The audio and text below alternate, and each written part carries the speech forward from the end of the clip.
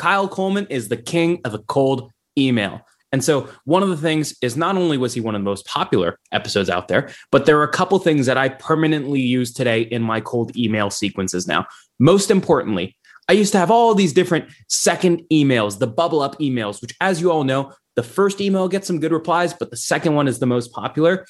And I used to do things like, I just called you. Did you get my last note? Did you see that last note and all that stuff? And now literally my second touch every time is just thoughts. And literally my reply rates went up an additional 5% after that. What else did we learn from that one? One of the big things he talked about was the art of the segue, where you hear a lot about personalization and how do I personalize an email? But the thing is, if I just send an email to Armand where I'm like, hey, man, I saw you were a wrestler. You want to buy some lead generation software? It's like there's sort of a disconnect. And what Kyle talked about was creating a connection or a bridge between the research about the human being that you're reaching out to connected to the business problem. And one of my favorite examples, Kyle talked about small but mighty. And Armand has a corgi, which I actually see in the background of his video right now. What a cute puppy. But he talked about how Clary was small but mighty, just like a corgi. And that's a message that Armand would respond to. And so the art of the segue was something I pulled out there because I don't want these crappy, hey, I saw you went to UCLA, go Bruins, want to buy some workflow software? It's just awkward. Today's tip to optimize your sales day is brought to you by Boomerang. If you get an email and the action required on that email is going to take you less than 2 minutes to do it on the spot. It's not worth adding it to your to-do list, having to look at the item, remember what you need to do. That's going to take you more than 2 minutes anyway, so do it on the spot, get it off your plate. Now, we documented our best templates and tips to help you optimize your sales day with our friends at Boomerang, and you can get that documentation for free at the link in the show notes. Gong's going to help you run the 5-minute drill at the end of all of your calls today. At the end of a call, pressure test the prospect with 3 questions. Number 1, do you want to buy? If the answer is no, why set a next step at all? Number 2, when do you want to buy? If it's tomorrow, we got to move fast. Number 3, how do you buy? Based on the first 2 answers, I can now adequately decide if and how I set a next step. And this was stolen from the Gong 30 MPC 90-minute masterclass, and you can steal it too in the show notes. Today's deal acceleration cheat code is brought to you by Pipedrive, which is a CRM built by sellers for sellers. The best way to drive your pipeline forward is to every single day pull up a list of all of your open opportunities and look at each opportunity by stage and think, what can I do today that will increase my likelihood of winning this deal? That's how you keep your ops moving forward in between meetings that you have on the calendar. Now, we documented 5 cheat codes that can help you cut your sales cycle in half with Pipedrive. There's a link in the show notes to steal them. Today's prospecting tip is brought to you by Super Cadence by Influ2, which helps cut through the noise of oversaturated prospecting channels. And if you want to get your prospects' attention, you got to do stuff a robot would never do. One of my favorite plays is getting warm introductions to the accounts that I'm targeting via salespeople who work at that account. Salespeople help salespeople. Another approach could be using Super Cadence to run SDR ads to put a face to the name. Now, we worked with Influ2 to put together a special toolkit on ways to humanize your outreach, which you can get for free at the link in the show notes. This actionable competitive tactic from Clue is the trap question. Steer discovery toward the winning zone. If we're competing with a podcast that has no newsletter or webinar series, we might ask a trap question like, how do you figure out if those podcast listeners are making their way to your mailing list? And when you're in a head-to-head, there's no better way to prepare for your next competitive battle than with our trap questions and battle card templates from our friends at Clue. The link's in the show notes. All right, Kyle, welcome to the show. We are really excited to talk with you today. We start every single show with your top 3 actionable sales tips. So let's get your 3. What's number 1? All right, number 1, you have to build your muscle for personalization. I know there's a lot out there about what personalization is, but a pretty easy rule to live by is what I call the 5 by 5 by 5 rule. And what this means is you do 5 minutes of research on a person or on an account. You find 5 pieces of information, 5 insights about that person or account, and then you spend 5 minutes writing that message. And what this allows you to do is it allows you to actually scale personalization because you're taking the time once to do all the research that you need to do in order to write a whole series of personalized outreach. So 5 by 5 by 5. 5 minutes of research, 5 insights, 5 minutes of writing. Do it all over again. Love it. What's number 2, Kyle? Number 2, a Chris Voss special. You have to get comfortable in any sales role, SDR, inside sales, enterprise sales. Get comfortable mirroring. This is when you're handling an objection. Just repeat the last few words that the prospect just said to you. Repeat it back to them. So when they say, I'm not interested, just say, not interested, and see what happens. It's incredible when you just mirror those last couple words and just shut up and allow them to talk, the amount of information that they will give you. So get comfortable mirroring. Love that one. Round us out. What's number 3, Kyle? Number 3, time is your most precious asset. And if you want to get something done, you have to schedule it. Like, use your calendar to actually schedule your days out. Take it seriously and then abide by those blocks that you set for yourself. And if you need a little methodology for prioritization, there's something called the Eisenhower matrix that Dwight D. Eisenhower, former president, Nick, for your edification, that he used in order to prioritize how he went about doing things. And it's this simple 2x2 grid where you chart things by how important they are and how urgent they are.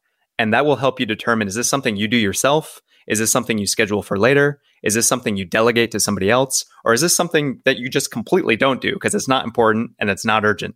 So don't be busy for the sake of being busy. Be busy and also be productive. And you have to do that with intent. Kyle, that was a phenomenal top 3. That was one of the best ones we've had. I want to dig into this 5x5x5 thing because it's really quite interesting. So I'm listening to this. I'm hearing it. I've written it down. How do I actually go out and put this into practice? I need to open up my Salesforce. I'm looking at my accounts.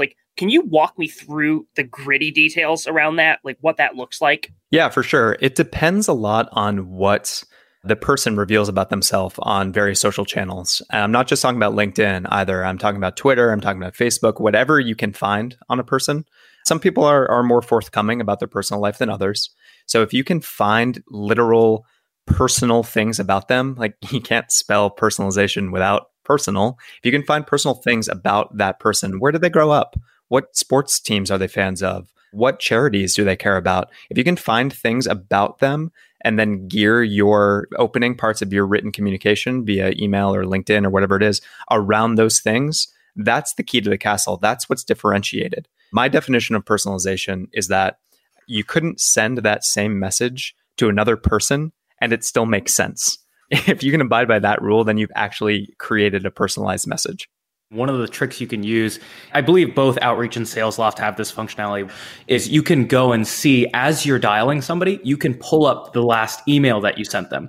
And if you've done a good job of layering your tailoring in each email, you can be like, boom, in my last email, I called out the fact that you have a corgi, Kyle, right? And so you can constantly have the emails mirror the voicemails, which is another thing you talk about a lot, right? Yeah, that's exactly right. Personalization is also meant to be done in every channel that you're using in your outreach. So a lot of people think, well, I'll write the personal email, but I'm just going to leave the same templated voicemail. And that's a big mistake. You want your messaging to be consistent across all the channels that you're using. So the voicemails that you leave, talk about the same bits of research that you uncovered. Make it personal about them. Same is true with the videos that you send. Use all that research in all the different channels that you're pursuing, and that maximizes the familiarity that they have with you and maximizes their chance of responding. So we haven't talked about voicemail strategy a ton because everyone wants to get into the gritty cold call, right? And so what is your voicemail strategy? How does your first, second, third voicemail change? And then what does it actually sound like? How do you layer in tailoring into your voicemails? Very similar to an outbound email. In fact, if you've written a good outbound email, you should be able to just read it. And it makes sense to be a voicemail. It should be short. It should be no fewer or no more than about 125 words is sort of the rule of thumb. That translates to somewhere between 30 and 60 seconds of talk time. And you should put your personalization up front in that email. So before introducing yourself or what you do, you should let them know why you're calling and try and make sure that you get that personalization in first, because they're probably going to not listen through the whole thing if you lead with whatever it is about yourself first. Gotcha. And so how many voicemails do you typically leave? Do you leave one every single time, or is there a certain cadence you have there? The intent of leaving voicemails is not to get a call back all the time. It is a piece of the familiarity of the awareness pie. And so why I always encourage people to leave a voicemail the first time they call for sure, because so many people now are not going to answer the phone when they don't know who's calling. And so if you call them and you leave a voicemail, very likely that they'll either listen to the voicemail or they'll at least view the transcript if it's on their iPhone and it gets transcripted. So that's nice. Don't leave a voicemail every time, though. You just don't have time for that. I would say maybe alternate is kind of the guidance that I give, where one time you leave a voicemail, the next time you don't, the next time you do, and you go that route. Yeah, we tested something really similar where I think what we've landed at is a max of 3 voicemails. Because if you've left like 7 voicemails, eventually it's like you're just wasting your time talking to yourself. But the first one, we would do exactly what you're talking about, where we would lead with context and we would stop. And so if our buyer trigger was, we work with a number of similar portfolio companies in the healthcare space, we would literally pick up the phone, basically say that and say, call me back, without doing the whole pitch. 15 seconds, just get the context, because they're like, oh, that's interesting. And then they'll go look at your email. And then the next voicemail, you can do the full pitch. Yeah, I love that. A tactic that worked really well for me was my follow-up email after I left a voicemail. The subject line is voicemail. That's it. So subject line voicemail, a line or two about, hey, just give you a call, must have missed you. Insert your personalization again, hoping to catch you sometime soon. That's it. Huge open rate, huge response rate. And again, the goal of leaving voicemail is not necessarily only to get a call back. It's to show them that like, hey man, I'm not going to leave you alone until you respond to me one way or the other. So I'm coming at you from all these different channels. Like, please give me a response. Yeah. On that note, can you talk a little bit about subject lines? Because I've been trying to strike the right balance between getting opens and replies, but also not being spammy. I know I can be super spammy and put something weird in the subject line and get an open, but I want to come across as like a relevant business professional, but I also need to get replies. What's your strategy around subject lines?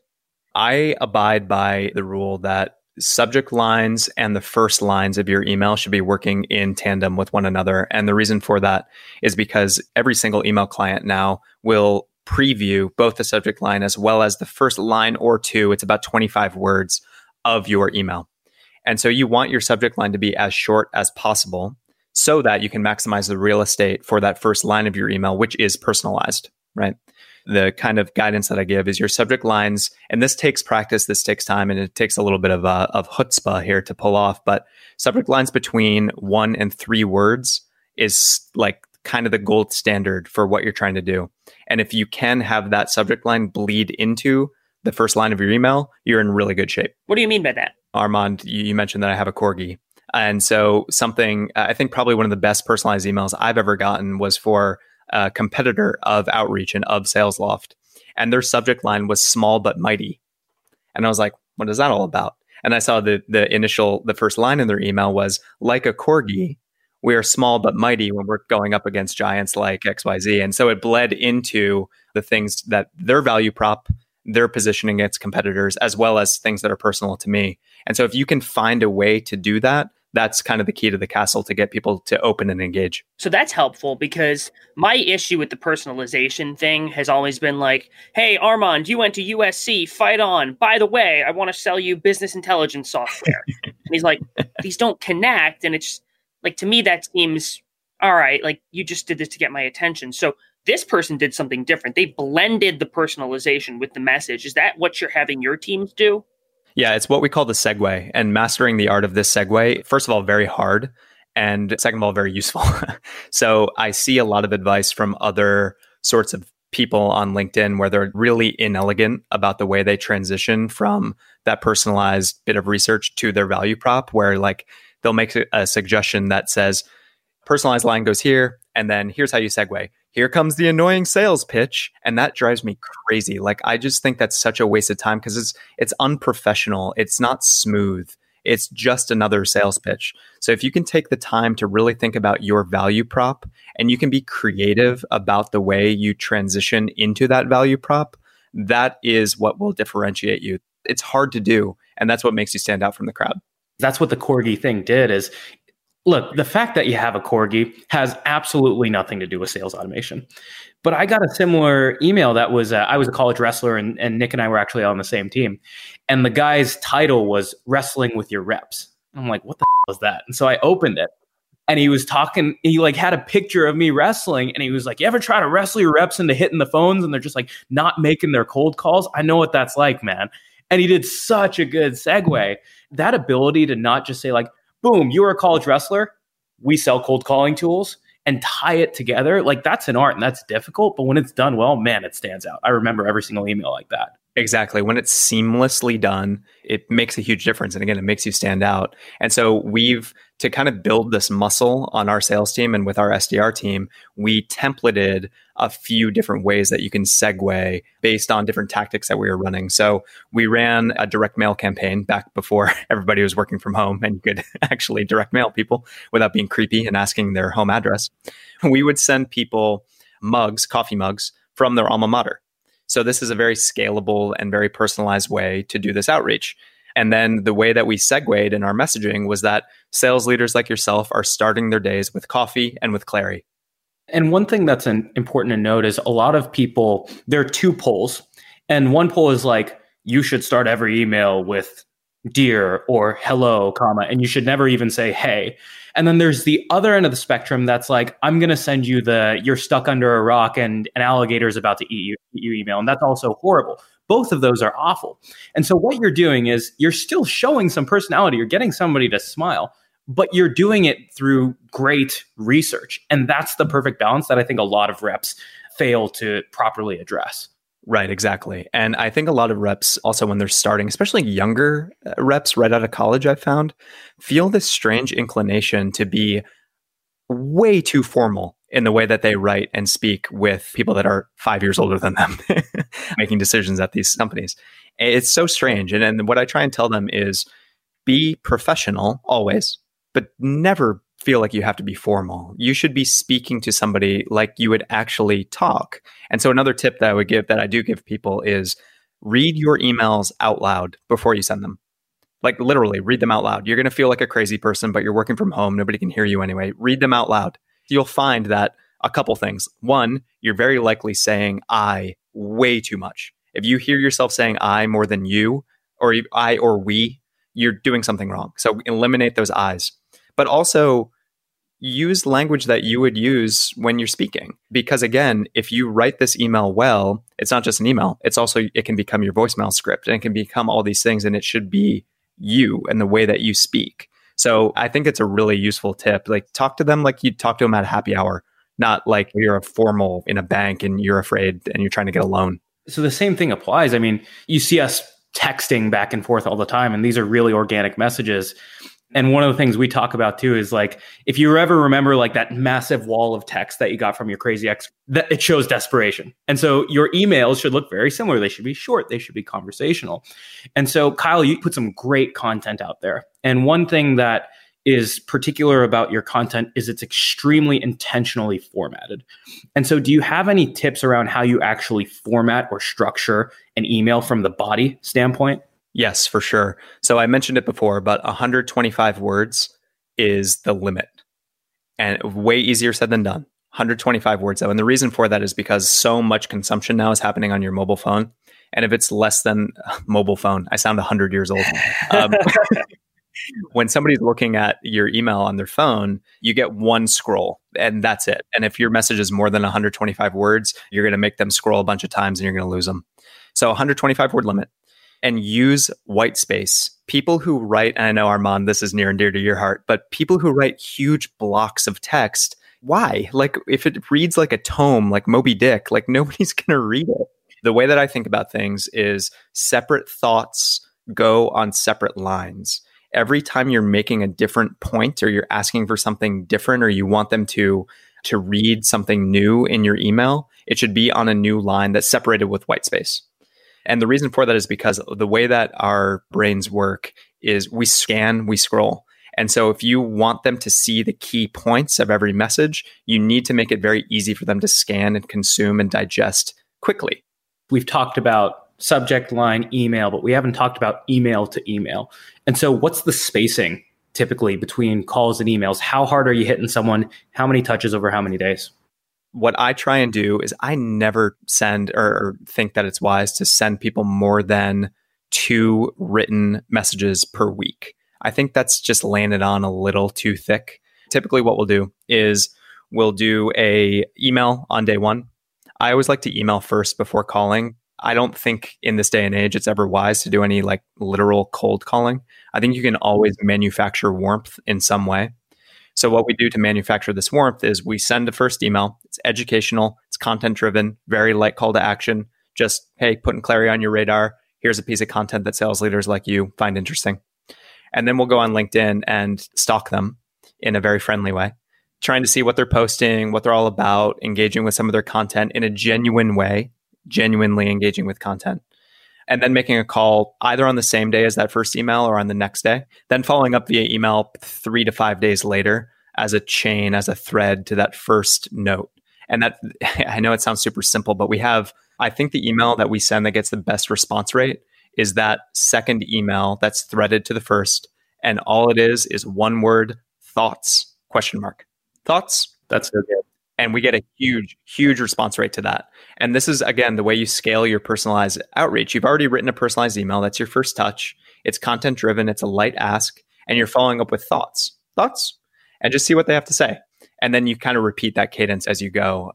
No more than 2 written pieces of correspondence per week between email and LinkedIn is kind of my general rule of thumb. It could go up to 3, but definitely no more than 3. Yeah, it's other than that, it's just spamming people. But it's such an interesting point because we have the exact same thing where the second email, for whatever reason, it just pops the reply rate.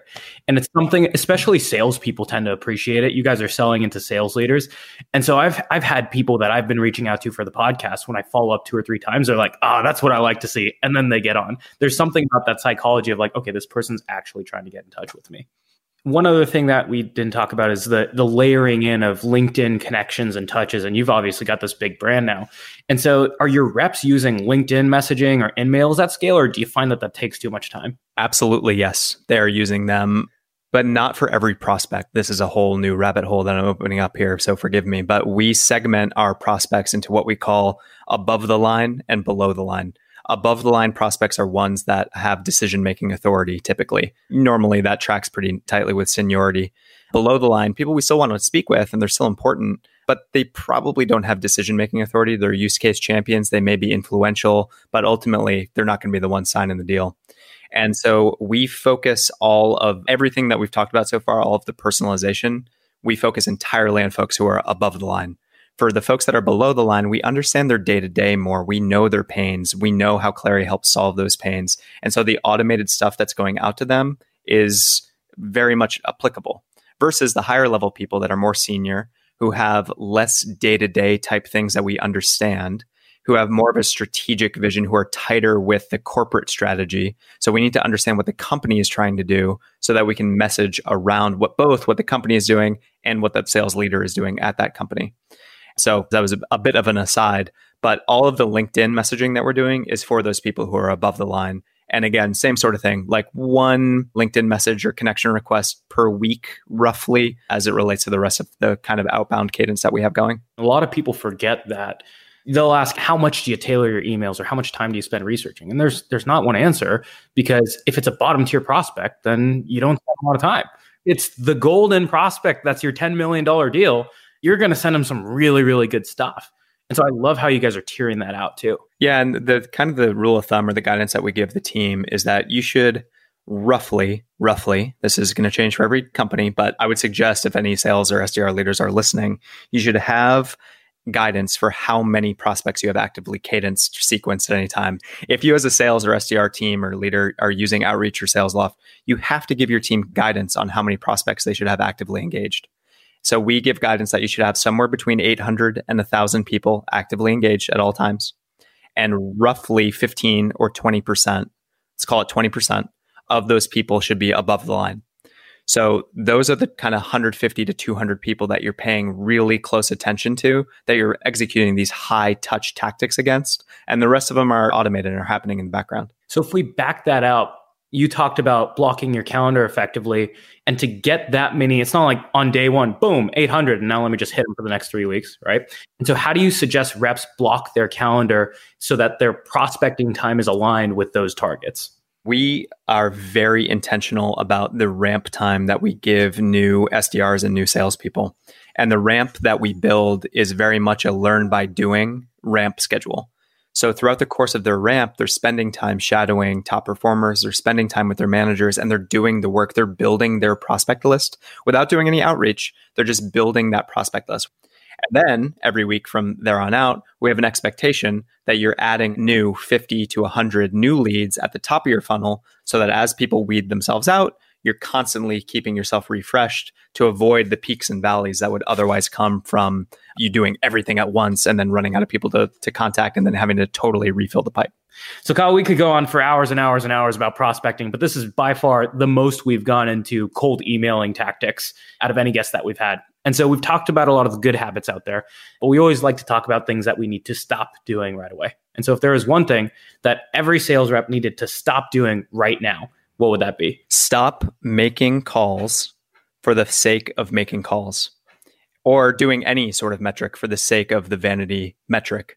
If you are doing anything, making calls, sending emails, any part of your job that's just for the sake of looking good on a dashboard, you are not thinking. And this role, SDR, inside sales, sales in general, is so much more strategic than it used to be that you owe it to yourself to carve out time for that strategy, for that quality-oriented, research-driven outreach. 3, 2, 1, send your emails. All right, Kyle, welcome back to the show. You know we start every single episode with your top 3 actionable takeaways, so let's get your 3. Number 1, write a lot. People don't write enough. They don't practice writing. And so what I think a really effective exercise is to go to your company's website, look at the About Us page, and transform what you see there into an outbound email. Don't copy and paste. Don't highlight the text and drop it into your email. Rewrite it and practice this over and over and over again. Look at advertisements that you like the structure of and try and match that cadence, that tone, that style, the feeling of that advertisement copy in your email writing, and then test it. Write a lot, test everything, analyze it, and continually write. If you do that, you'll find success.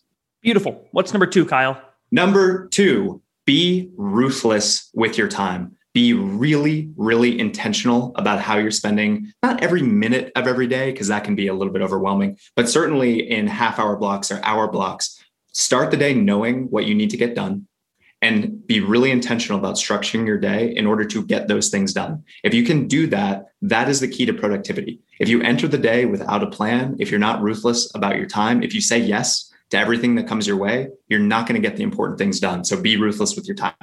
Love it. What's number 3, Kyle? Round us out. Number 3, reflect regularly.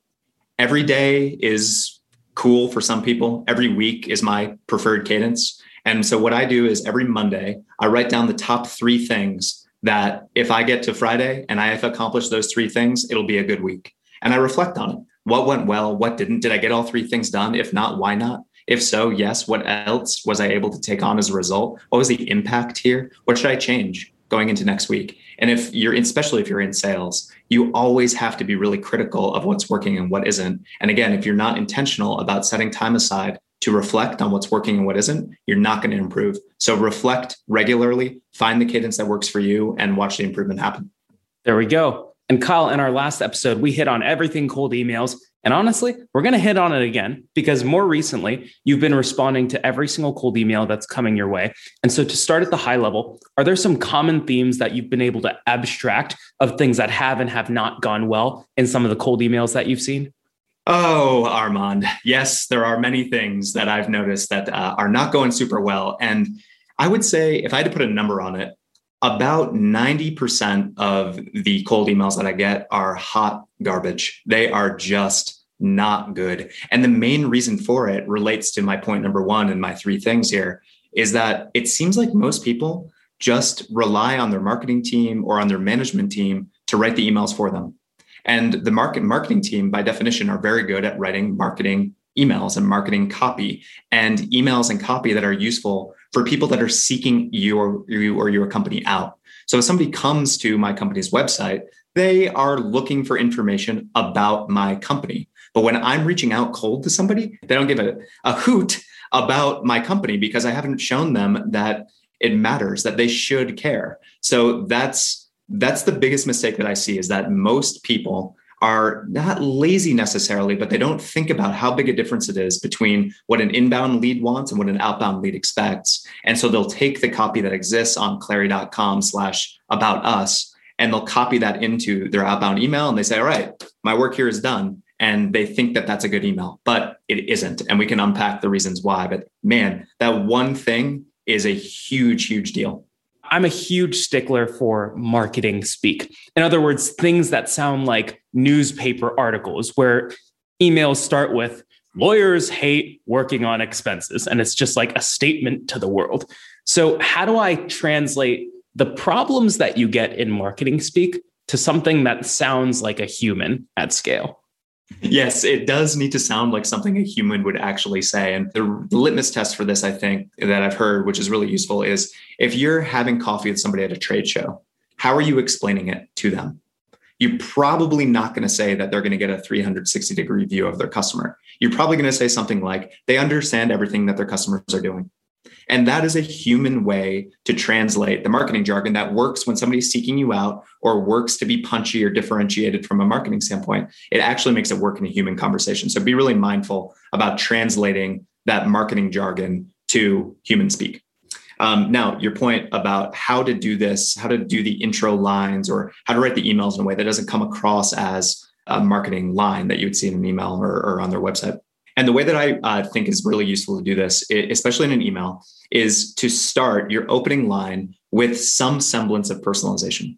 And personalization does not necessarily mean, hey, Nick, I know you went to USC. How about them Trojans? Like, yeah, it's cool if you can weave in the literal personal things about that person's background or interests or hobbies or whatever, but you don't have to do that for every company. Instead, if I said, hey, Nick, saw that you just hired 20 new salespeople. How are you thinking about onboarding all of them?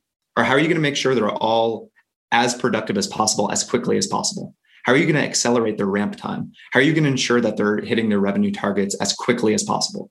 And so those types of firmographic personalizations are just as effective. And they're all readily available for anybody that has LinkedIn Premium. You can just go to the Insights page or the Insights tab on a company's About Us page, and you can see all the hiring trends, people they brought on, all those sorts of things. So start with that kind of insight about the person, if possible, about the company, if you want to. And that's how you'll start to open people's eyes and say, okay, this email is written to me.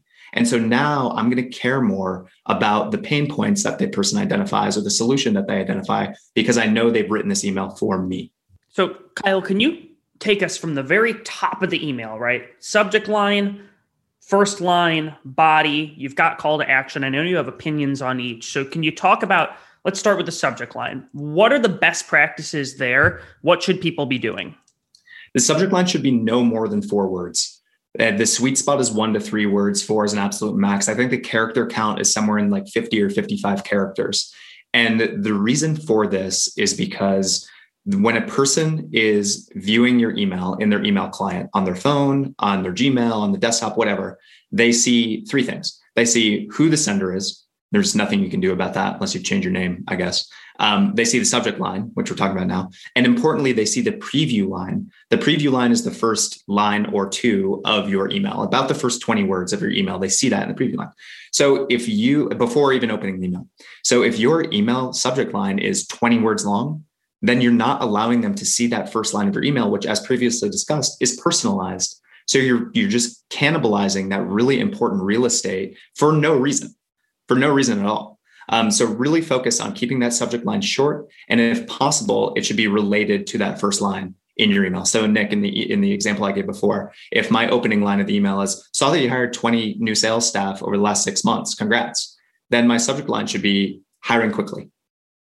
Simple as that. 1 to 3 words, just something that has to do with the first line that's going to pique their interest, that segues nicely or transitions nicely into that first line of the email, that allows them to see the subject line and that first line of the email before opening the email. So Kyle, I think this is spot on, just enough to pique the interest. But what you're not doing, to the point earlier, is you're not saying things like automate your lead routing as your 4 words, right? No marketing, advertising, no selling whatsoever, just enough to get the open. That's right. Yeah. In that example, Armand, automate your lead routing or automate company token names lead routing with my company's name. You'll see that a lot. Automate Clary's lead routing with lean data. And that's garbage. It's so bad. Like, don't do that. That's useful for a landing page, like a personalized landing page. If I went to leandata.com/Clary and I saw that, I'd be like, oh, cool, this is for me. It's not good for an outbound email because again, I'm not seeking this information out. So instead of automate Clary's lead routing with Lean Data, just do lead routing. That's your subject line, as simple as that. And then in the first line should be something to do with, hey, notice you just hired a new head of demand generation. Imagine you're expanding your lead gen efforts. What are you doing to make sure that all the leads get in the right hands of the right reps at the right time? Simple as that. So take that complex tokenized subject line and just distill it down to the most important parts of that subject line. And you're going to get way more opens if nothing else. So Kyle, in that example, I know I'm sort of skipping around the email here. Your call to action was not a meeting. It was a question about the process that you could help with. Can you talk about the call to action a little bit? Yeah, this is probably the biggest mistake from a tactical, how the email is written, tail of the tape sort of way is people on a first email or second or third email, they're asking for somebody's time. And I know Armand and Nick, you both have talked about this before with various guests, and Gong's data on this is unassailable. They did a huge study with billions or millions, I can't remember, of data points. And they found that on a cold email, if you're asking for somebody's time, you are shooting yourself in the foot. You are reducing the response rate by, I can't even remember the amount, but it's a huge reduction in response rate. Instead, the recommended path forward to get better results is to ask interest or curiosity-based calls to action or provide those calls to action. So instead of, can we spend 30 minutes to talk about this? It's, are you interested in learning more? Or let me know if you're curious to see more. It's what Josh Braun calls a low friction ask. There's not a lot of skin in the game for somebody. And it's piquing their curiosity, as you mentioned before, Nick. It's saying, if you're interested in anything that I just said above, let me know. Happy to provide more information. So really focus on those interest-based or curiosity-based calls to action. And really, truly, as simple as, are you interested in learning more? Are you curious to see more? If you just go with those two subject lines, you're going to find you're going to get far, far more responses. And because the point is creating conversations, the point is not to get meetings. I'm going to repeat that for everybody who's on a meeting-based quota.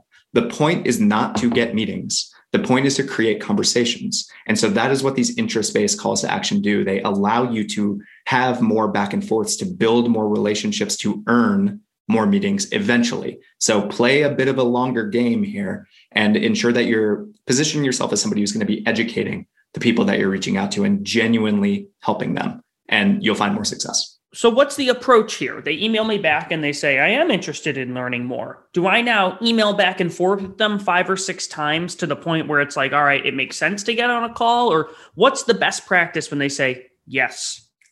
Yes, I'm interested in learning more. It's a really good question, Nick. My favorite approach to this is, what's the best way that you learn? Are you more of somebody who likes to watch a video and learn by watching, seeing the product in action? Or are you more of a reader? You want to study the white paper. You want to know the technical details. Which are you, A or B? Let me know. And if they, depending on how they respond, if they say, yeah, I'm more of a video type person, I want to see something in action, you say, great, we've got all those videos for you. I'll send them over. Or we can do a live call with one of our product experts. You can get all of your questions answered in real time as you see this product tour. Is that something that'd be better for you? Would that expedite your learning? So that's the type of way that I typically handle it. It adds a little bit of back and forth, but again, you're trying to position yourself as somebody who actually cares about the prospect. And so you're saying, what's the best way? How do you prefer to learn? Let me know. We've got all the resources. And just see what they say, and you can go from there. So you have the subject line, you have your intro paragraph, and in that intro paragraph, to go back there, it sounds like you even have a question in that intro. Is that right? Not all the time, Armand, but more often than not, it typically lends itself to like you're asking a rhetorical question so that you're teeing yourself up for the response. So it's kind of a nice little device just to allow the email to flow pretty well. So if that is useful for you, by all means, include that question in the first line. And so again, let's write this email for Nick, who in this imaginary world is leading a sales team. I know, very unlikely, but we'll, suspend your disbelief momentarily. So Nick is a sales leader. He has just hired 20 new staff over 6 months. We found that insight on LinkedIn. Our subject line is hiring quickly. And then the first line is, hey, Nick, hey, hi, hello, I don't care. Just don't say dear sir or madam. We won't belabor that one. So, hey, Nick, saw that you just hired 20 new sales staff. What are you going to do to make sure you're coaching them all to hit quota? Whatever you're, in this solution, in this scenario, we're selling Clary. So bear with me. Then the second line needs to be some sort of challenge that the Nicks of the world, the sales leadership personas of the world care about. So as companies are scaling their processes, things often break. How are you going to make sure your forecasting process keeps up? So that's another question for him. So we're saying, hey, you just hired a bunch of people, and we're implying a lot here. So we don't necessarily have to call out explicitly every single thing that we know Nick is experiencing in this new world with 20 new sales reps that he's really hyper-focused on making his number. We don't need to call out everything. We just need to say something provocative, like your current system is going to break. Now, we're not going to say that, but we're implying it by saying, as companies scale, processes that had gotten them there tend to break down. What are you doing to ensure that doesn't happen to your forecasting cadence? Something like that. So we're showing him a challenge that either exists currently or that will exist in a future state. We're also implying that I know what the heck I'm talking about because I'm working with other sales leaders where I've gleaned this insight. This is not something that should come as a surprise to Nick. This shows him that I hopefully can be some sort of trusted advisor to him. So I'll stop there. The challenge that Nick is facing or is likely going to face, showcasing that I understand his universe and showing him that he can trust that the information that I have is going to be useful for him. So this is going to be really in the weeds. But one thing I always struggled with, Kyle, is I was always like, I need to personalize and describe the problem in the first body of text. And then I need to describe how I solve the problem in the second and then ask in the third. And it was always, this sounds in the weeds, but it was always hard for me to stuff both personalization and the problem that they'll face in one paragraph, in one sentence, right? And so it sounds like the total email, you're actually breaking personalization and the problem into two separate bodies of text. And my guess is the whole email is going to be around 4. Is that right? That's right. Exactly, Armand. So 1 or 2 lines, personalization, introducing the fact that I know something that's going on in Nick's universe. Paragraph number 2, again, 1 or 2 lines, 1 or 2 sentences, not more than that, showing Nick that I understand the challenge he's going to face. And then the next line is showing him the solution or potential solution that my product or service or our company is offering. And then the call to action, as we mentioned, can either be baked into that third line, Armand, or it can be called out separately as a fourth line. But that's basically it. And this all can be done pretty easily in 50 to 100 words. So one of the things that reps tend to struggle with is their solutions do so many different things. Clary doesn't help with only forecasting. You help with Salesforce data entry. You help with, obviously, the forecasting piece. Like, there's a lot that goes in there. And so do I just give the high level? Do I just give one problem that you solve? Do I save some of those problems in the bag for future emails down in the sequence? How do you describe Clary in a succinct way that's still crisp enough that it actually resonates with a real problem? Yeah, it's a great question, Armand. And this is something that people struggle with, especially marketing people when they're writing outbound emails, is they say, we can do everything end to end, 360 degrees, and then they'll have 7 bullet points about all the different things that they do. And it's like, that's not useful for an outbound email because, again, the usefulness of the research that I've done about Nick is I understand that he has something that's really top of mind and he has some acute pains for whatever he and his company are experiencing right now. And I want to address as best I can that acute pain in as simple a language, as succinct a way as I possibly can.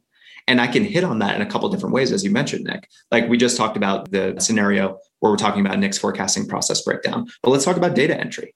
So it's the same sort of cadence for the email. Hey, Nick, you just hired 20 new people. How are you going to ensure that everything that needs to get into Salesforce is actually getting into Salesforce? Reps, not famous for their data entry skills. Clary automates all of that for you, giving your sellers back time to sell so that you're bringing in as much revenue as possible. Let me know if you're interested in learning more. One key point at a time, one salient challenge that Nick is facing, one partial solution of what Clary brings to the table. And it's allowing you to build a cadence or build a sequence that builds on itself so that it's kind of like this pyramid where you're setting a foundation of awareness and then you're getting more and more pointed about what your solution can do. And that's really, really a useful way to design a sequence is by calling out one specific thing, one specific challenge and solution in each touch point. Here's my secret to being a sales superhuman. It's auto reminders for everything. If I expect any reply from a prospect, I press Command H, and Superhuman pops it right back into my inbox if I don't get a reply in 2 days. That means if you handle an objection, if you suggest times for a meeting, or if you ask for cuts back on red lines, always create a 2-day reminder task and assume they will not reply. So if you want to follow up on time every time, you can get a free month of Superhuman by checking it out in the show notes. Today's prospecting tip is brought to you by Woodpecker. When you're sending a sales email, you generally want to avoid putting punctuation in the subject line. If you've got an exclamation point, it makes it seem like you're shouting at them, "Look at this amazing offer." And a question mark just smells salesy, so avoid punctuation. Now, if you want to steal my full sales cadence from my friends at Woodpecker, there's a link in the show notes for you to go get it and try it for free. Today's sales email tip is brought to you by Lavender. If you want to get more replies to your sales emails, try removing exclamation points and question marks from your email subject lines. They cause open rates to plummet. Instead, make the subject line feel internal. It should be short, 1 to 3 words, and it should showcase the topic of the email, but also be about them. We sat down with Lavender and built a sales email framework guide with emails for every step of your sales process, and there is a link in the show notes to get it for free. Can we talk a little bit about some of the other elements that are present in an email? And what I mean by that is like the structure, the formatting, things like bullets and bold and italics, what you're doing with stuff like links and your stance on stuff like attachments. As a general rule, the larger the company that you're targeting, the fewer external elements you should include in your email. Enterprise companies have stronger gates that allow external emails to come through. So try and avoid any images. I'm typically not going to be a big GIF guy in my outbound emails. That's a personal preference. Do your thing. Attachments are a no-no. More than 2 links is going to set you up for email deliverability issues. And this is particular to enterprise accounts. So, companies over, call it 1,000 employees, tend to have some sort of these guardrails in place. So focus on deliverability. And again, this should be part of your A/B test that you're doing. Same exact email, one with 3 links, one with 0. See what happens. Email open rates, email response rates, and go from there. As it relates to the bold and italic and things like that, I could take it or leave it. If your email is abiding by a lot of these principles that we're talking about already, you're already ensuring that it's easy to read. And so the bold and italic and things that, make something pop out are kind of superfluous to me at that point, because you've already optimized for this email to be easy to read. So I already mentioned that the email should be roughly 50 to 100 words. That's a general best practice. I personally allow room for up to 125 if the personalization is really good. If I could figure out the right way to tie the USC alumnus story into Clary forecasting, that might take a little bit more real estate. So, okay, up to 125 if personalization is really good. But for templated general emails, 50 to 100 words. We've alluded to this already, but separate thoughts go on separate lines. Plenty of white space. And I know, Armand, I've seen you post about this before. When it's a block of text, nobody's going to read it. Like if your information is buried, your call to action is buried in this block of text, you're pretty much guaranteeing that it's not digestible, it's not skimmable by the human eye and the human brain.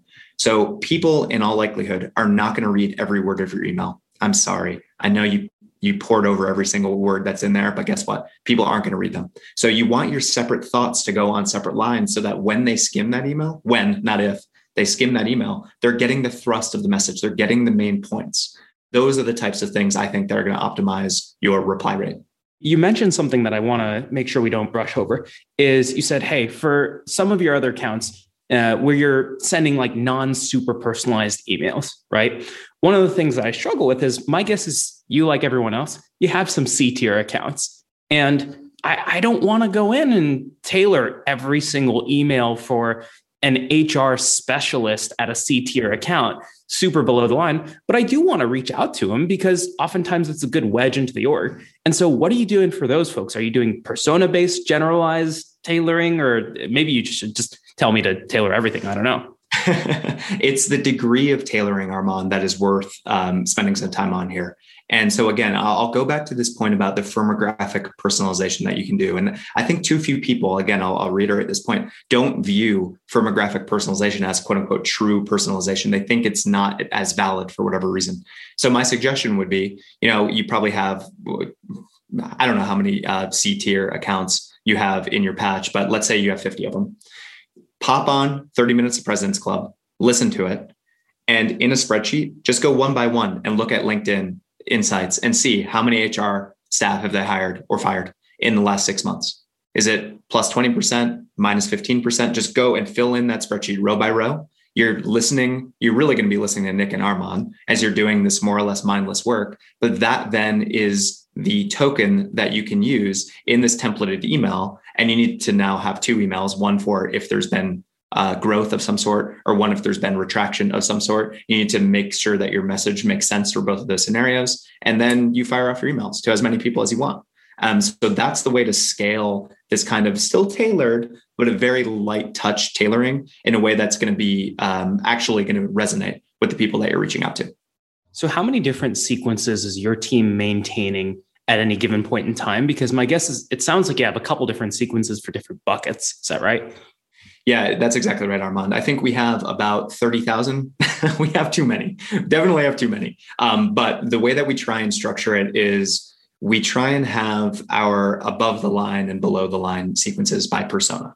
So it doesn't bloat our sequence count too much. I would argue we probably still have a few too many, but the way that we try and structure it is for our above the line sequences. These are folks that are going to be economic buyers or decision makers, or at the very least, they're going to be really powerful use case champions. They have some clout in the organization.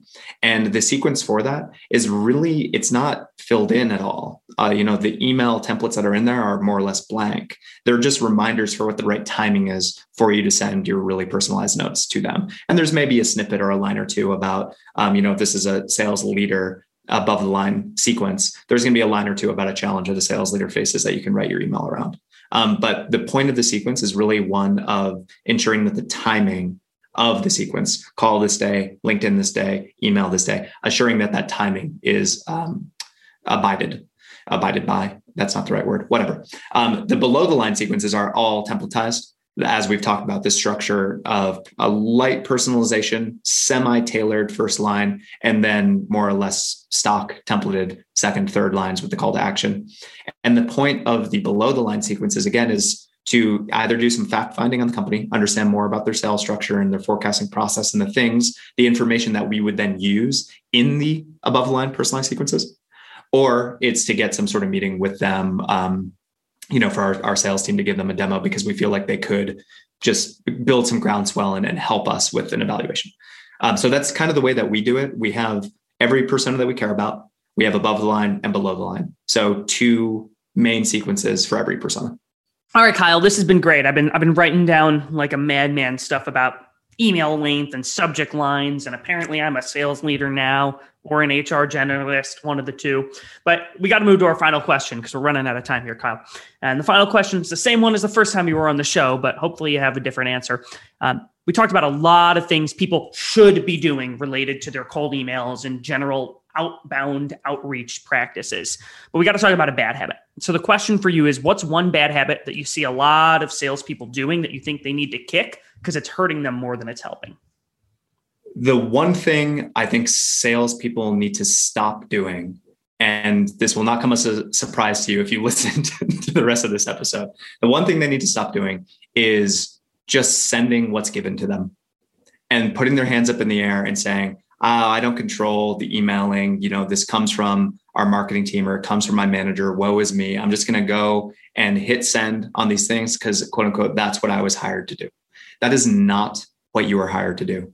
You were hired because you have a brain and you need to use your brain. So stop not using your brain and think strategically about how you can add value to the email sequences, the individual templates, all those sorts of things. You, Mr. or Mrs. Salesperson, are the closest person to your prospect. You're the one getting feedback every single day from the people that you're interacting with. Use that feedback to inform the way that you're messaging to them. Use your brain. And I promise you're going to enjoy your job more. You're going to add more value and you're going to get better results. Love it. Start using your brain, everybody. Catch you guys next week on 30 Minutes to President's Club. Cheers.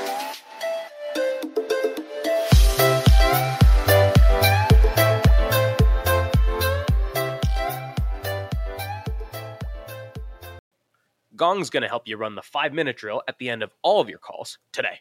At the end of a call, pressure test the prospect with 3 questions. Number 1, do you want to buy? If the answer is no, why set a next step at all? Number 2, when do you want to buy? If it's tomorrow, we got to move fast. Number 3, how do you buy? Based on the first 2 answers, I can now adequately decide if and how I set a next step.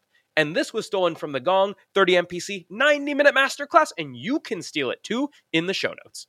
Today's prospecting tip is brought to you by Super Cadence by Influ2, which helps cut through the noise of oversaturated prospecting channels. If you want to get your prospects' attention, you got to do stuff a robot would never do. One of my favorite plays is getting warm introductions to the accounts that I'm targeting via salespeople who work at that account. Salespeople help salespeople. Another approach could be using Super Cadence to run SDR ads to put a face to the name. Now, we worked with Influ2 to put together a special toolkit on ways to humanize your outreach, which you can get for free at the link in the show notes.